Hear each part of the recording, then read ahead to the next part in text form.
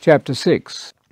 Working together with Messiah, we also appeal to you not to receive the grace of God in vain.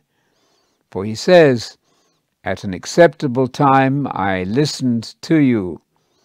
On the day of salvation I helped you." Listen, now is the acceptable time. Now is the day of salvation.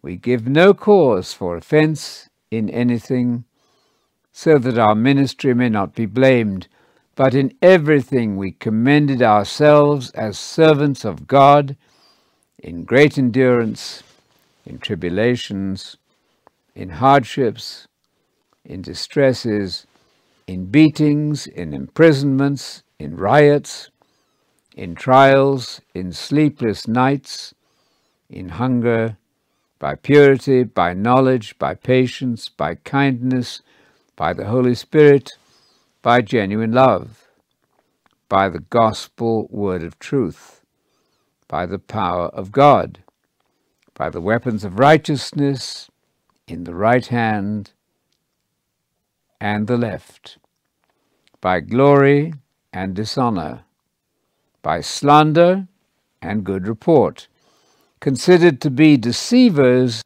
and yet genuine, as unknown yet well known, as dying and in fact we live, as punished but not killed, as sad but always rejoicing, as poor yet making many rich, as having nothing and yet possessing everything. We have spoken freely to you, Corinthians. Our heart is open wide.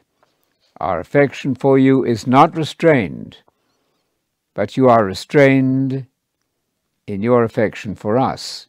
Now open your hearts to us as wide in return.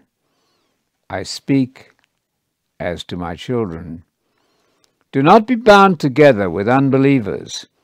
For what partnership does right have with wrong? What fellowship does light have with darkness? Or what agreement does Messiah have with Belial? What does a believer have in common with an unbeliever? What agreement does a temple of God have with idols? For we are a temple of the living God. Just as God said, "I will live in them and walk with them. I will be their God, and they will be my people." So come out from among them and be separate, says the Lord. Do not touch anything unclean, and I will welcome you.